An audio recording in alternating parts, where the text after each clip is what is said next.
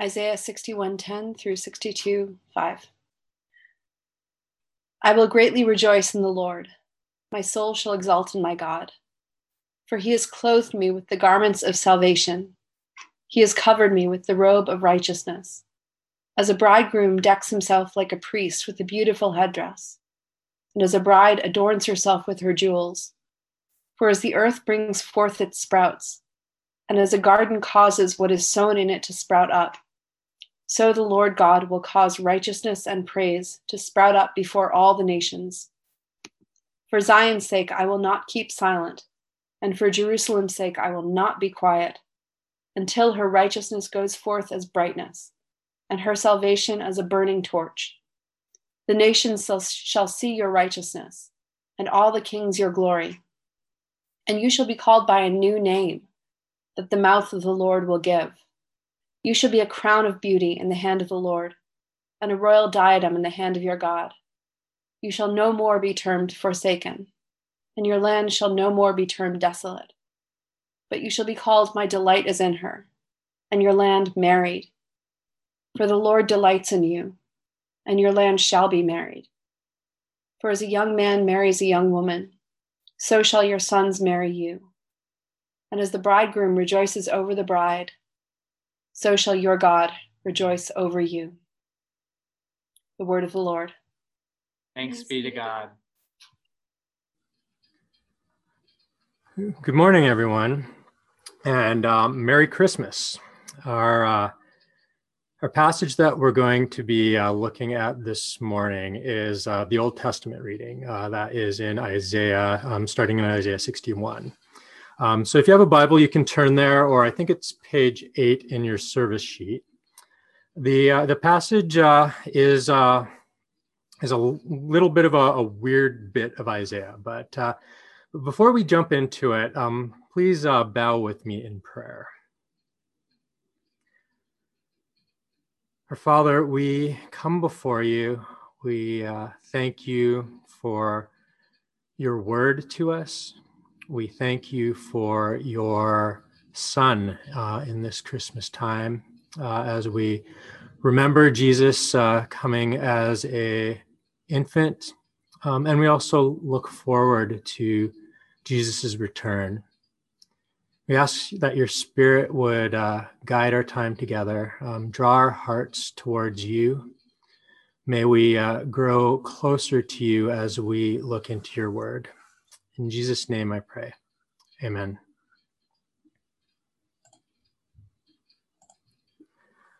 So our text this morning in Isaiah is actually a lectionary reading. So that's one of the set readings for the first Sunday after Christmas. And it's a little bit of an odd reading compared with some of our more familiar Christmas texts, like the gospel reading from John. It can be a bit of a confusing passage, but I think it's an especially appropriate passage for this year, and it's a helpful one as we enter into 2021. The question that Isaiah 61:10 to 62:5 is helping us to address is this: how do we respond to the arrival of Jesus in the world when most of what we see around us is still a mess? Or maybe a little bit more acutely, more accurately, is how do we wait in this time while we anticipate Jesus' return, his second advent? So 2 days ago, we celebrated God coming to earth as one of us, as a child, with a mission to set all things right, to usher in peace on earth, to enable reconciliation. And today we woke up and we're still in the middle of a pandemic, and we're still trying to figure out how to navigate a world that is divided by race and politics and greed and violence. And for many of us, we're mourning countless losses that have stacked up over this year. We've had the loss of loved ones, the loss of jobs, the loss of healthy routines, and the loss of regular interaction with other people. Into this, Isaiah offers us a challenge to press into two things. First thing is to worship, and the second thing is bold, expectant, intimate prayer. And as Isaiah pushes us towards these two things, it's something that unites us to God and his mission to the world. These shape our purpose in the face of the challenges that are before us. So what I want us to grasp this morning is that Isaiah invites us to worship and prayer that unites us to God's mission to the world. And first, what we're going to start with is God's mission to the world. And we're going to spend a little bit more time just kind of digging into that, digging into why did Jesus come? What is God concerned with? And we're going to pay close attention to what Isaiah in particular tells us about that, because that actually forms the context for our passage. So we'll jump around a little bit in Isaiah before we really dig into the text that's in front of us. So if you do have a Bible, you can follow along. Isaiah was an Old Testament prophet. So he lived probably about 2,800 years ago. During his life, he was constantly calling God's people back to him, back to God.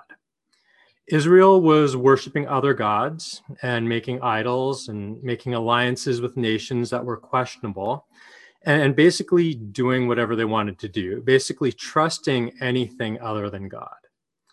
And so Isaiah, as a prophet, was tasked with speaking the words of God to his people. Words of warning against turning away from God and then the destruction and pain and judgment that comes from that. Words of instruction on how to walk with God and embrace the good things God wanted to give them. And words of hope, words describing the character of God and his desire for peace and restoration and flourishing for his people. And if I were try and sum up how Isaiah describes God's mission, his purpose, I would say that God's mission is a mission of justice and righteousness that leads to peace. And there are three very important ideas in Isaiah that all interact with each other. There's justice, and there's righteousness, and there's peace. This is important for us to understand our section of Isaiah 61 and 62, because our passage is right in a part of Isaiah that is describing the peace part of God's purposes in all of this. So here's what I mean. If we take the entire book of Isaiah, so all 66 chapters of it, it's a big book, and we find that it divides into three sections. Section 1 is Isaiah chapters 1 to 39. It covers the period of history that most of Isaiah's ministry occurred in, and concerns itself mostly with events that had an immediate impact in Isaiah's time. It was a time when God's people were questioning who God is, looking to other gods and nations and idols for guidance and security, and they were slowly being taken over by the empires of Assyria and Babylon. And so it was during this time Isaiah was tasked with calling people back to God. And the primary way that he did it was calling people to pursue justice. The opening charge in Isaiah that he makes to God's people, we find in chapter 1, verses 16 to 17, these words. He says, "Wash yourselves, make yourselves clean, remove the evil of your deeds from before my eyes. Cease to do evil, learn to do good. Seek justice, correct oppression, bring justice to the fatherless, plead the widow's cause." He's basically saying, look out for the most vulnerable in society. Those are being taken advantage of. How you treat them reveals what's in your heart. Okay, so that's section 1. Section 1 is basically a call for God's people to pursue justice. The second section of Isaiah is chapters 40 to 55, and they actually flip the script on us. We move forward a bit in time here, and now Israel is in captivity. So Babylon has actually taken them into exile. And all the warnings from the first part of the book, the calls to pursue justice, have not been heeded, and it's judgment time. So section 2 is all about God enacting justice. If his people won't do it, he will see to it. And if his people are on the sides of the oppressors, they're going to face judgment too. And this is exile. This is being under the judgment of God, who sees to it that justice is served. So section 1 is a call for God's people to pursue justice. Section 2 of Isaiah is God enacts justice. The last section of Isaiah, the shortest bit, is chapters 56 to 66. And this moves us forward in time, way forward, looking forward to a time of restoration and a time of peace. It's a time where all things are made new. So Isaiah 65:17, for example, says, "For behold, I create a new heavens and a new earth." Now, this is language that will be taken up by the Apostle John by the end of the book of Revelation, the last book that we have in our Bible. It's in this last section of Isaiah that there's still a call for justice. It's a call for the righting of the wrongs. The whole section starts off with these words in Isaiah 56:1. It says, "Thus says the Lord, keep justice and do righteousness, for soon my salvation will come and my righteousness will be revealed." So we start things off in this section with a call to justice, but it's paired with righteousness and salvation. And that all those things together are important for understanding our passage, because our passage is right in the middle of this last section. But we're going to return to that in a moment. There's one key difference between this section of Isaiah that we're in and the two that came before it. The difference is that justice is now being done by God and his people, and they're cooperating together for the flourishing of the entire cosmos, the new heavens and the new earth. God and humanity in this vision of peace are reconciled together, and everything benefits from this. The word that we are given to describe this reconciliation between God and humanity and the rest of creation is peace, or shalom. And it's this sense of deep well-being that permeates everything. And that's why in our passage in Isaiah 61:62, we have images such as the earth sprouting forth roots, and those roots also being righteousness and praise.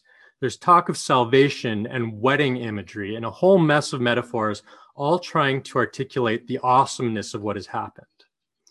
The emphasis on justice in Isaiah has given way to peace. And we're going to dig more into what is going on here in a moment, just to see what this peace is all about. Because this is where Christmas comes in. This is where Jesus is coming into the world comes in. So we see that in Isaiah, there is a movement from a call for God's people to pursue justice in the first section, to God enacting justice himself in the second section, to God and his people keeping justice in a way that's characterized by peace. Now I know this year, justice has been a prominent issue in our culture. Racial justice, policing, politics, it's all been in your face. And this year, I did something for the first time ever. I signed up for Spotify. And you didn't think that's where I was going, did you? For those of you who don't know what Spotify is, it's this music streaming service that you subscribe to monthly, and then you can stream almost any kind of music you can think of. I'm not really sure why it took me this long to get into Spotify, because I'm one of those guys who, back when I had a car, I used to have like a 6-disc CD changer in the trunk of my car and a binder of 200 CDs with me wherever I went. And before that, I was that guy who would make mixtapes on my dual cassette tape deck on my home stereo. So I've kind of followed the whole gamut of music technology. But anyways, Spotify this year has, or Spotify, I think every year, I know this year, they have this kind of year-end wrap-up thing that they do where they tell you what your top musical genres and what your top songs for the year were. I have no idea why, but this is like my language. I love these lists. They just fascinate me, and way more than they should. But all I have to say is, I looked at my top played songs, and the top played song for the year on my playlist was a song called "Baltimore" by Prince, and it's a song of lament and hope that was penned in the wake of the shootings by police officers of Michael Brown in Ferguson, Missouri, and Freddie Gray in Baltimore, Maryland, and the unrest that followed about 5 or 6 years ago. It's a song that expresses a longing for peace and justice. And there's part of the song that is more like a chant, and it simply goes, "If there ain't no justice, then there ain't no peace." Now, over the past 6 months or so, if you've been anywhere near any of the protests that have sprung up in the wake of what happened to George Floyd here in the United States, or if you've seen them on the news, you've probably heard something along the lines of "no justice, no peace" being shouted from the crowds. And depending on the nature of the particular crowd, you probably heard other things being shouted, some more negative and some more hopeful. I have a number of friends who played a part in organizing prayer marches in the city, in New York City here, and I got to participate in a couple of those. And they had these marches as a witness for the church. So the church would have a presence in the city here to speak up in the wake of injustice, but also to hold up a more hopeful posture to the world,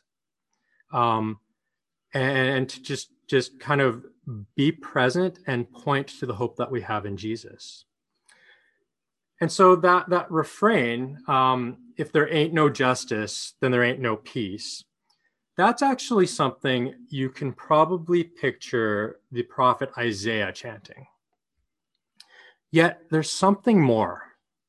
There's something missing here in all of this. And there's something that holds together justice and peace that Isaiah always brings into the conversation, and why it's so important for the church to be concerned with justice. Now, when I started out, I said there are three important things in Isaiah: justice, righteousness, and peace. We haven't really touched on righteousness yet. So that's the last bit I need to have a little word on to round out God's mission. Righteousness is what holds together justice and peace. Now, if you think about the three sections of Isaiah that I mentioned earlier, first one, a call for God's people to pursue justice. The second one, the middle part of Isaiah, God enacting justice. And the third one, God and his people together ensuring justice. You'll find that some Bible teachers will label those sections a little bit differently. And they'll name them something like Isaiah 1-39 is defining righteousness. And Isaiah 40-55 is about experiencing righteousness. And Isaiah 56-66 is about doing righteousness. And so rather than focusing on justice, they focus on righteousness.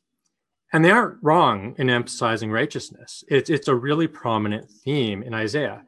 The thing is that quite often in Isaiah, when he mentions justice, he also mentions righteousness in the very same breath. Righteousness follows closely on the heels of justice.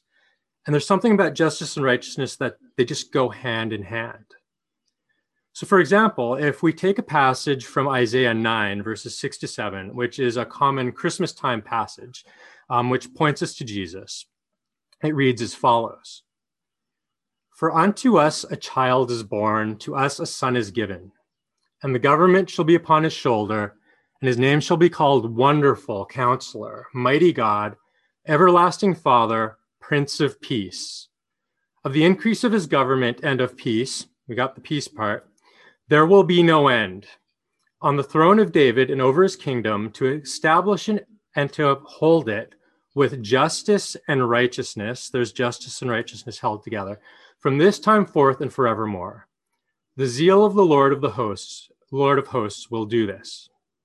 So we see all three things coming together: justice, righteousness, and peace. And they're all centered around this child that is to be born, who we now know as Jesus. Righteousness, in its simplest terms, is rightly ordered relationship. Righteousness is about bringing together that which has been separated. It's setting things right between God and humanity. It's dealing with the separation between God and us that our sin creates.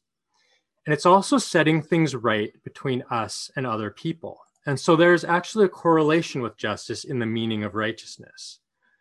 Think of righteousness as that which holds things in proper relationship with each other and creates the conditions for justice to be met and peace to flourish.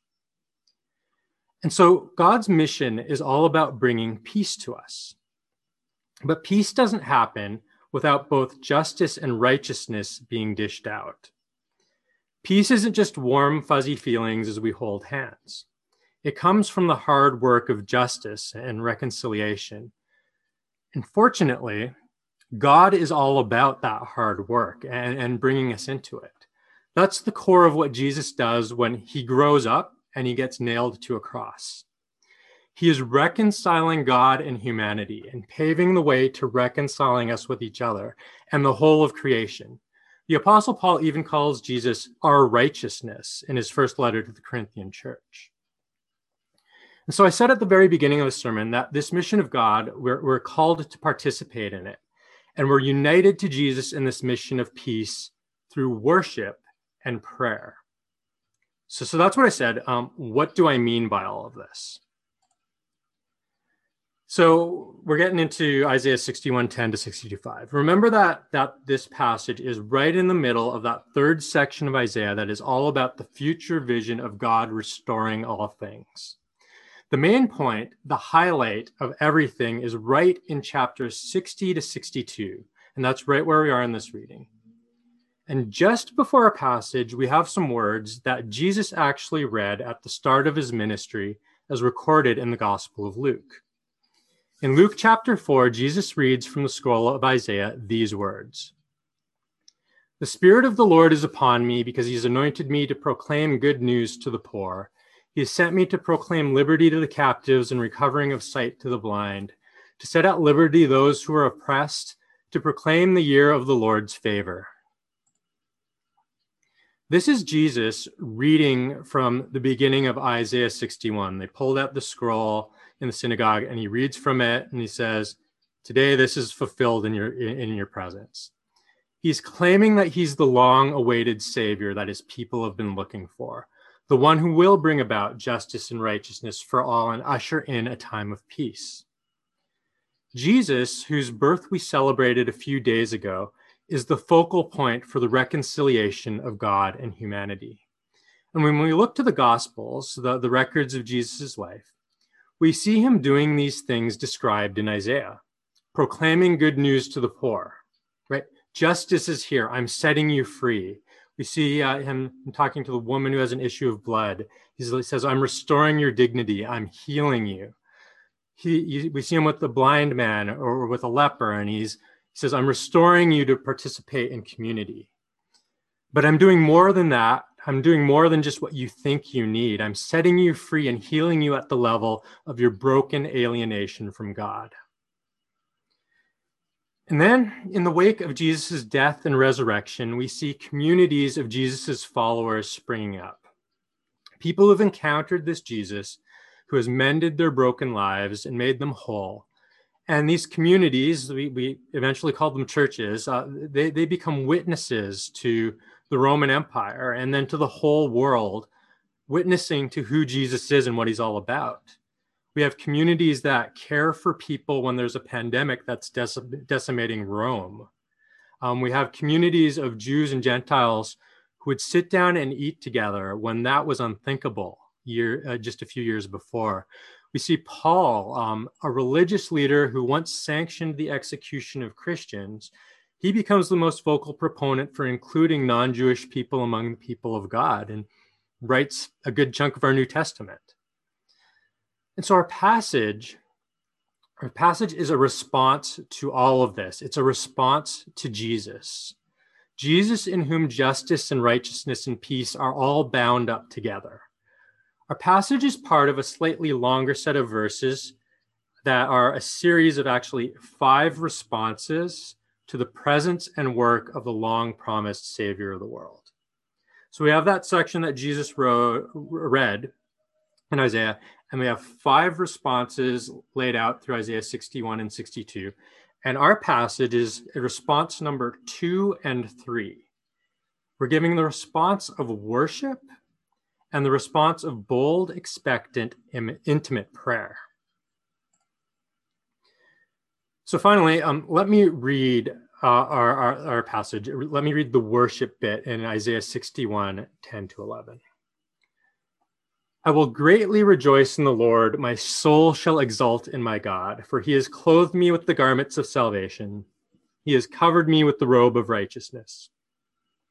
As a bridegroom decks himself like a priest with a beautiful headdress, and as a bride adorns herself with her jewels, for as the earth brings forth its sprouts, and as a garden causes what is sown in it to sprout up, so the Lord will cause righteousness and praise to sprout up before all the nations.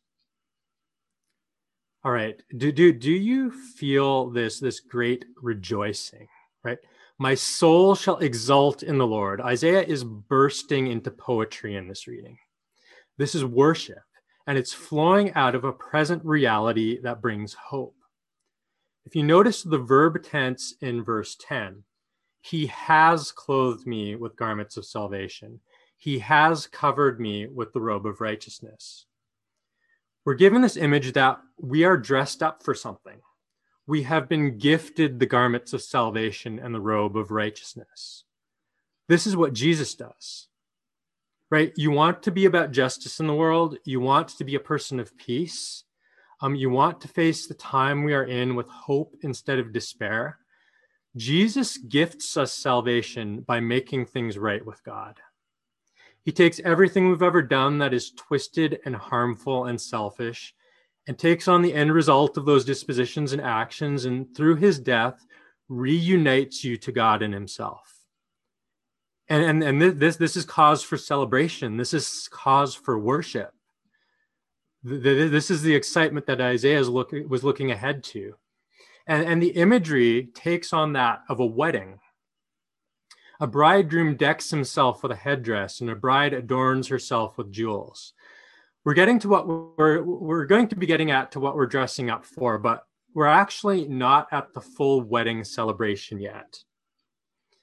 Now, the verb tense shifts by the end of verse 11. The earth itself is caught up in this posture of worship, sprouting up life everywhere.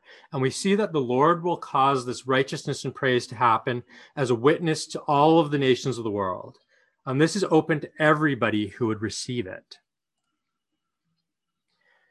And it's with that image that we move into the second response. As we're moving into the second response, there's a tension that's emerging.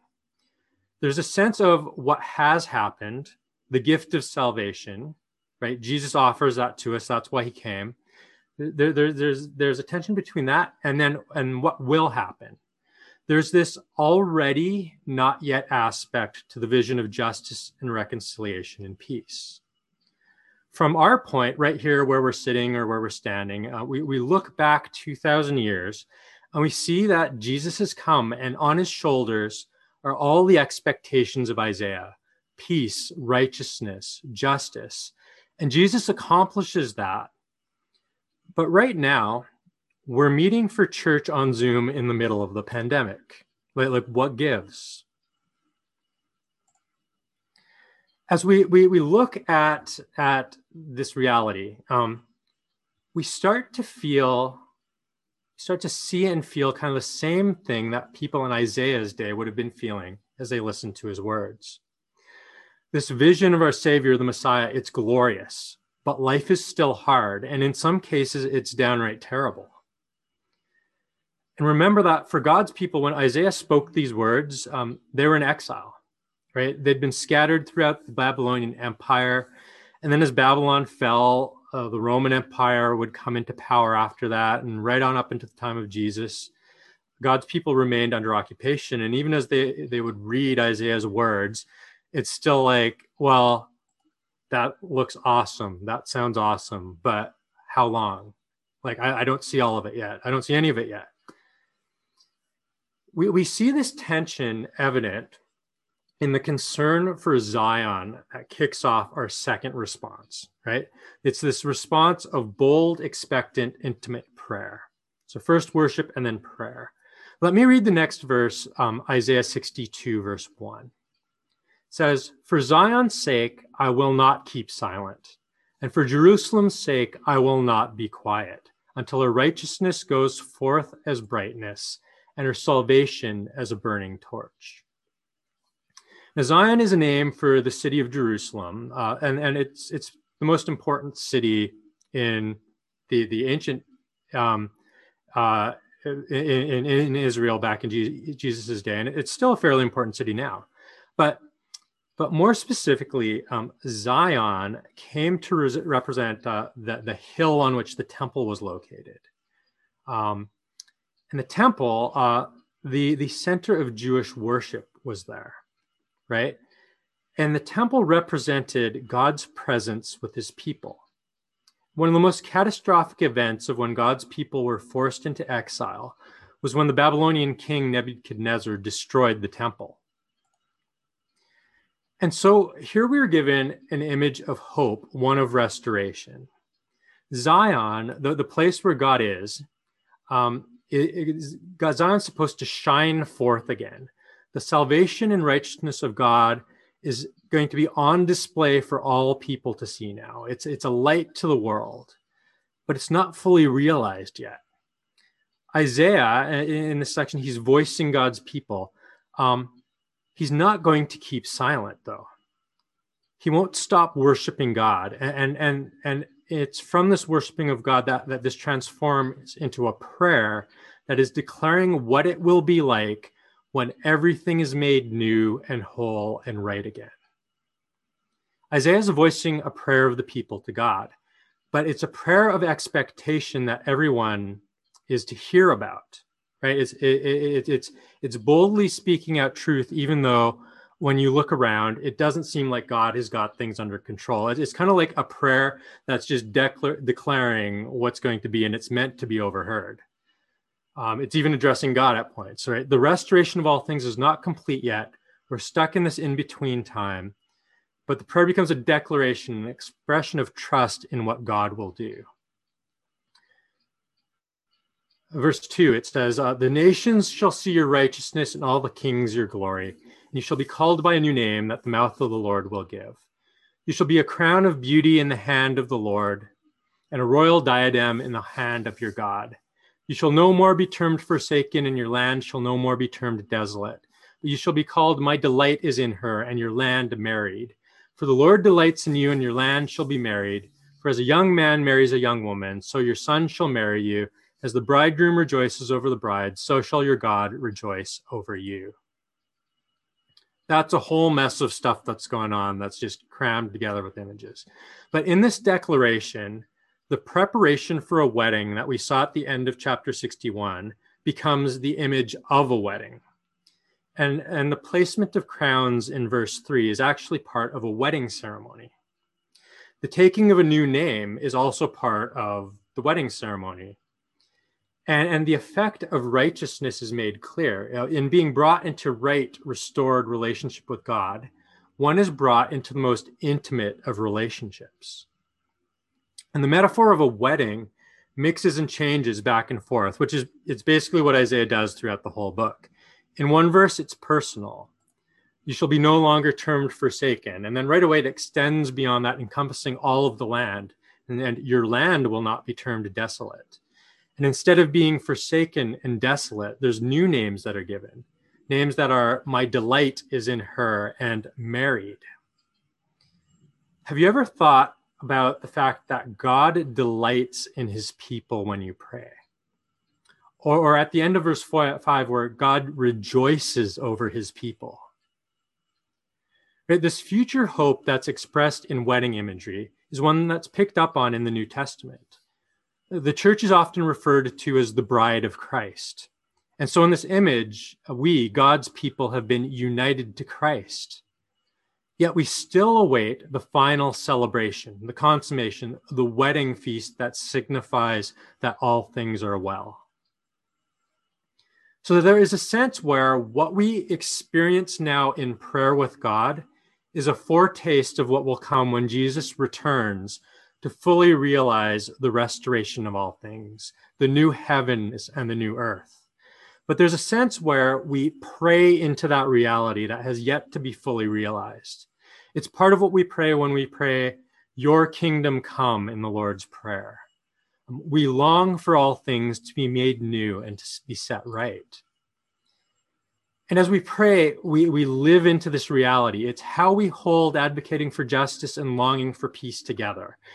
It is in an intimate unity with Jesus made possible by righteousness. All right, so it's time to land the sermon. And what I want to do to end our time is I want to just return to that image of Zion as we close our time. Jesus calls us to join him in his mission of justice and righteousness that leads to peace. We respond to Jesus' call to do so, first by simply accepting what he offers, entering into what he's doing. But then we're sustained and held through whatever tough things lie ahead as we witness to justice and righteousness and peace through worshiping Jesus and engaging in bold, expectant, intimate prayer. And we're given a vision of what we're longing for right at the end of the Bible in the book of Revelation. It's actually based on Isaiah. And I'm just going to read this passage for you. And I want us to just sit with this image as we go into our time of singing and prayer. But remember that as it's Christmas, we remember God coming to dwell with humanity in Jesus as a baby, but we look forward to Jesus returning to make all things new. So listen to the words of Revelation chapter 21, 1-5, voicing the hope that we have. Then I saw a new heaven and a new earth. For the first heaven and the first earth had passed away, and the sea was no more. And I saw the holy city, New Jerusalem, coming down out of heaven from God, prepared as a bride adorned for her husband. And I heard a loud voice from the throne saying, "Behold, the dwelling place of God is with man. He will dwell with them, and they will be his people, and God himself will be with them as their God. He will wipe away every tear from their eyes, and death shall be no more. Neither shall there be mourning, nor crying, nor pain anymore, for the former things have passed away."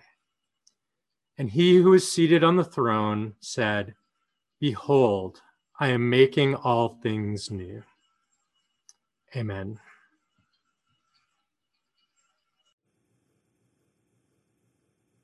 Hello, everyone. My name is Jim Saladin. I'm the rector here at Emmanuel Anglican Church. Our church exists to see and describe and reflect the beauty of Jesus Christ for the flourishing of our city. And I hope this podcast encouraged you in that way towards Christ. If you're here in New York City, we'd love to see you. Please join us on Sundays at 11 a.m. Generosity drives everything we do at Emmanuel. And if you'd like to contribute, please visit www.emmanuelanglicannyc.com/give.